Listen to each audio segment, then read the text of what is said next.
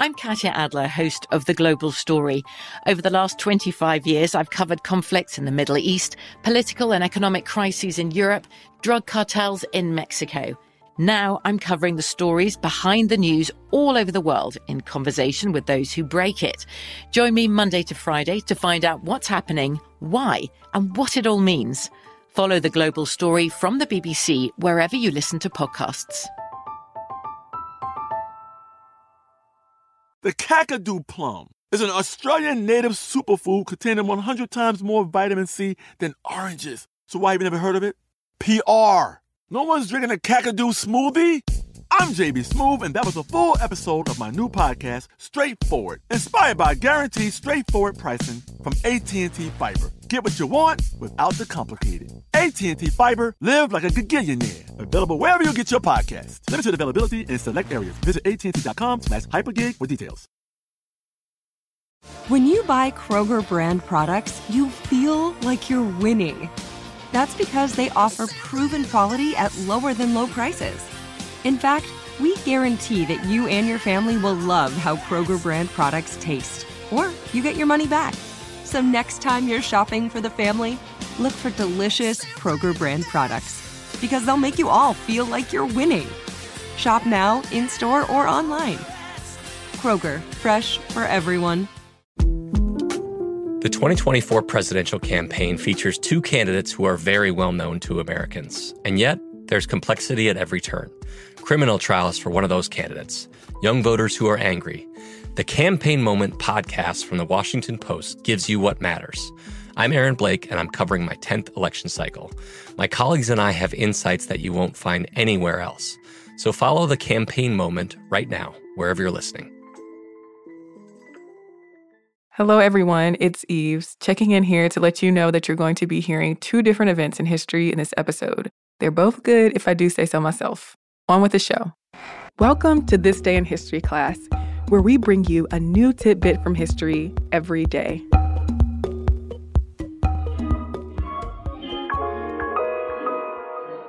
The day was February 16th, 1959. Communist revolutionary Fidel Castro was sworn in as the Prime Minister of Cuba in the cabinet room of the presidential palace in Havana. At 32 years old, Castro had become the country's youngest ever prime minister. Castro was born in southeastern Cuba, the son of a domestic servant and wealthy sugarcane farmer. Castro got involved in politics early. While he was attending law school at the University of Havana, he joined a group of Dominican exiles and Cubans who tried, unsuccessfully, to invade the Dominican Republic and overthrow its dictator, Rafael Trujillo. In April of 1948, Castro joined riots that started in Bogotá, Colombia, after a populist Colombian presidential candidate was shot dead. After Castro graduated from law school in 1950, he started practicing law. And he joined the reformist Cuban People's Party, also known as the Orthodox Party, a party that was anti-corruption and anti-imperialism.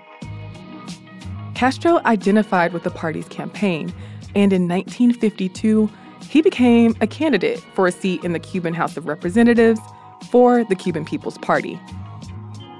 The party was expected to win the election, but in March, former Cuban President General Fulgencio Batista seized control of Cuba in a coup during the campaign.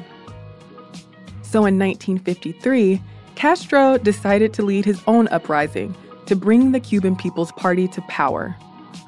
On July 26th, he and a group of more than 100 people attacked the Moncada Army barracks in Santiago de Cuba. The plan was to get weapons and announce the revolution, but the offensive failed. More than half of the rebels were captured and killed, and Castro was arrested and sentenced to 15 years in prison. But Castro's popularity was rising, and his revolution was gaining support. Batista ordered Castro and his brother Raul to be released from prison in 1955 as part of a general amnesty. But Fidel and Raul soon left for Mexico, where they linked up with Marxist revolutionary and guerrilla leader Che Guevara. There, they began planning another attempt to overthrow the Cuban government and enlisting recruits to organize what became known as the 26th of July movement. The movement promised land reform, nationalization of public services, and honest elections, among other reforms. But when Castro and nearly 100 people landed on the coast of Cuba in December of 1956, government forces killed or captured nearly everyone. Less than 20 people survived, but those who did fled to the Sierra Maestra Mountains with barely any supplies.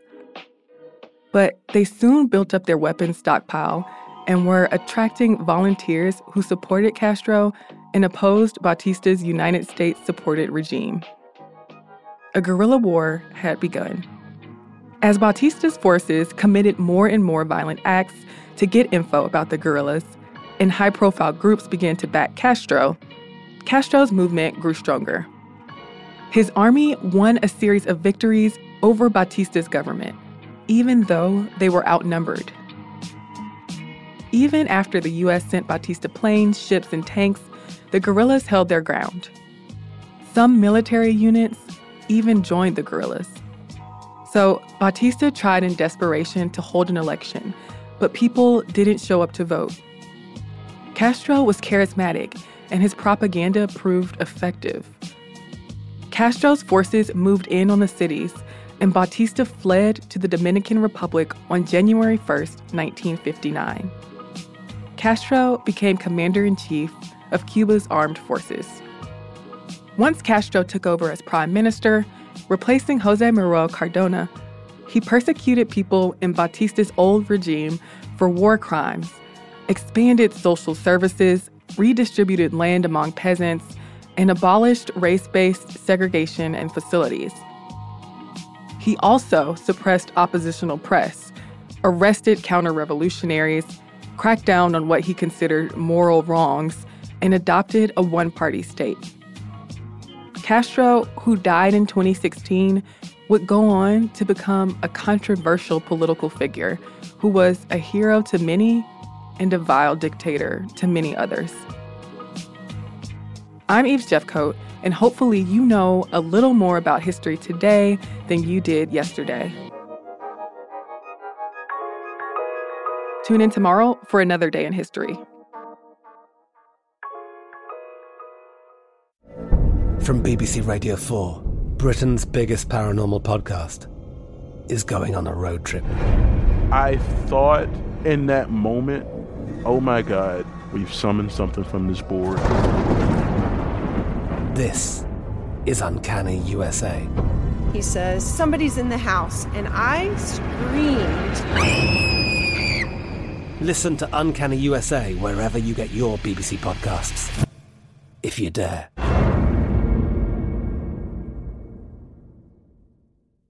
Today I'm going to give you some straightforward advice on how to deal with naughty kids. How about instead of timeouts, time-ins? Time for you to start paying some bills. I'm JB Smoove, and that was a full episode of my new podcast, Straightforward, inspired by guaranteed straightforward pricing from AT&T Fiber. Get what you want without the complicated. AT&T Fiber, live like a gigillionaire. Available wherever you get your podcast. Limited availability in select areas. Visit AT&T.com/hypergig for details. Rain or shine, every day is a great day for fishing, right? You got rain gear, but you can't overlook sunny day gear. A Columbia PFG Solar Stream Elite hoodie has you covered on the sunniest days. Like literally. I mean, who wouldn't trade a sunburn for a trophy fish? But why do it if you don't have to? Especially when this Solar Stream Elite hoodie is built with broad spectrum UV protection. We're talking UPF 50. And it has airflow so you don't overheat. And what's the alternative? Putting down the rod every half hour so you can slather on some sunscreen. Seems like an easy choice to me. Columbia PFG has you covered with their Castback TC shoe. Its OmniMax cushioning and traction system helps if you're on your feet a lot, say, fighting a fish. Not to mention keeping you sure-footed on a wet rocking boat. So if you're going to be spending long days out on the water, and I sincerely hope that you will be, Head over to Columbia.com/PFG and shop all their performance fishing gear. The 2024 presidential campaign features two candidates who are very well known to Americans. And yet, there's complexity at every turn. Criminal trials for one of those candidates. Young voters who are angry. The Campaign Moment podcast from the Washington Post gives you what matters. I'm Aaron Blake, and I'm covering my 10th election cycle. My colleagues and I have insights that you won't find anywhere else. So follow the Campaign Moment right now, wherever you're listening. Hi, everyone. Welcome to the show. I'm Eves, and you're listening to This Day in History Class, a show that uncovers a little bit more about history every day.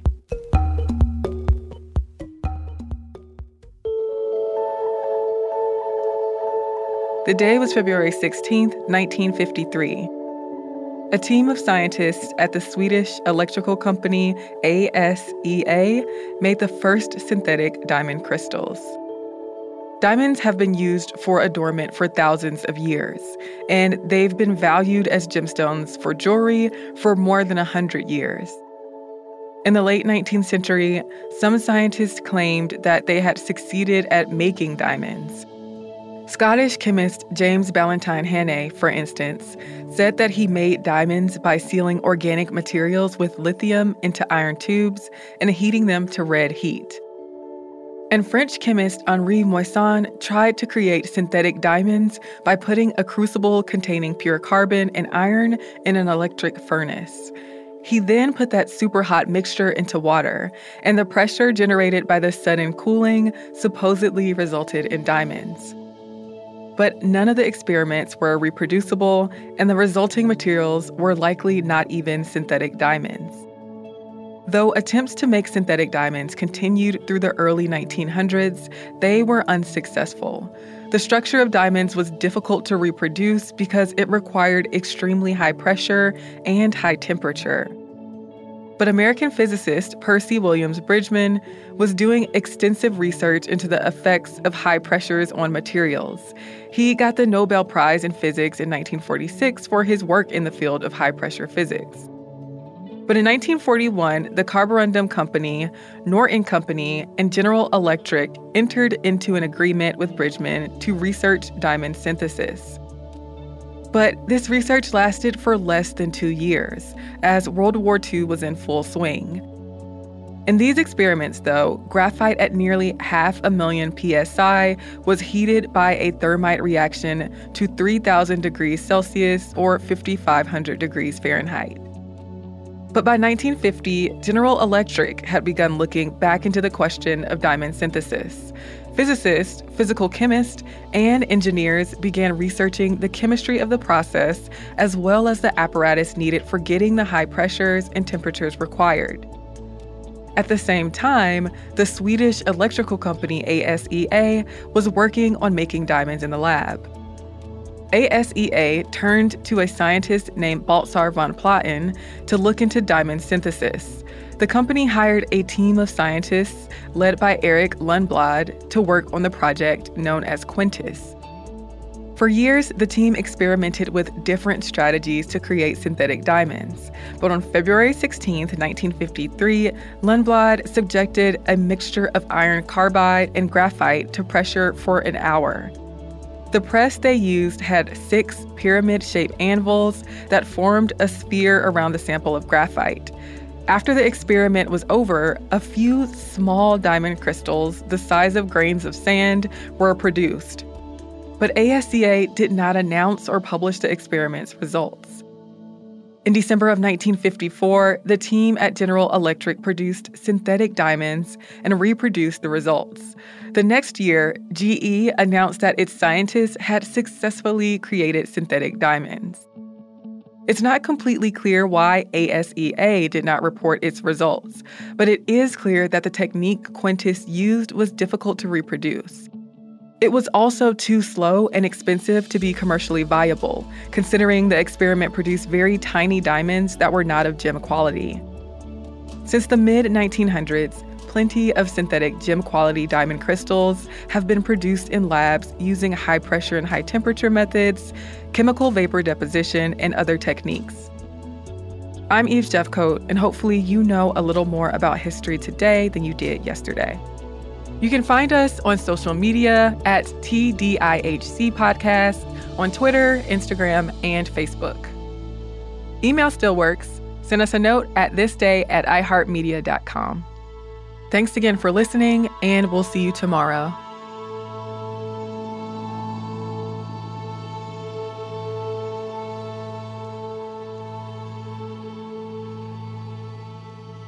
For more podcasts from iHeartRadio, visit the iHeartRadio app, Apple Podcasts, or wherever you listen to your favorite shows.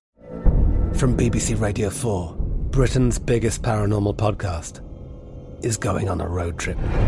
I thought in that moment, oh my God, we've summoned something from this board. This is Uncanny USA. He says, somebody's in the house, and I screamed. Listen to Uncanny USA wherever you get your BBC podcasts, if you dare.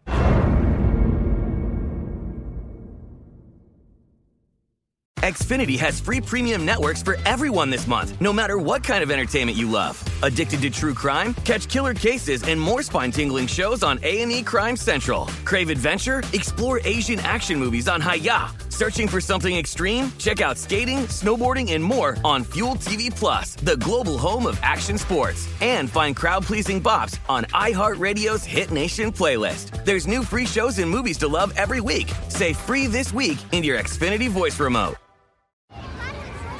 Hey guys, back at the playground again, huh? Yep. You know what this playground could use? A wine country.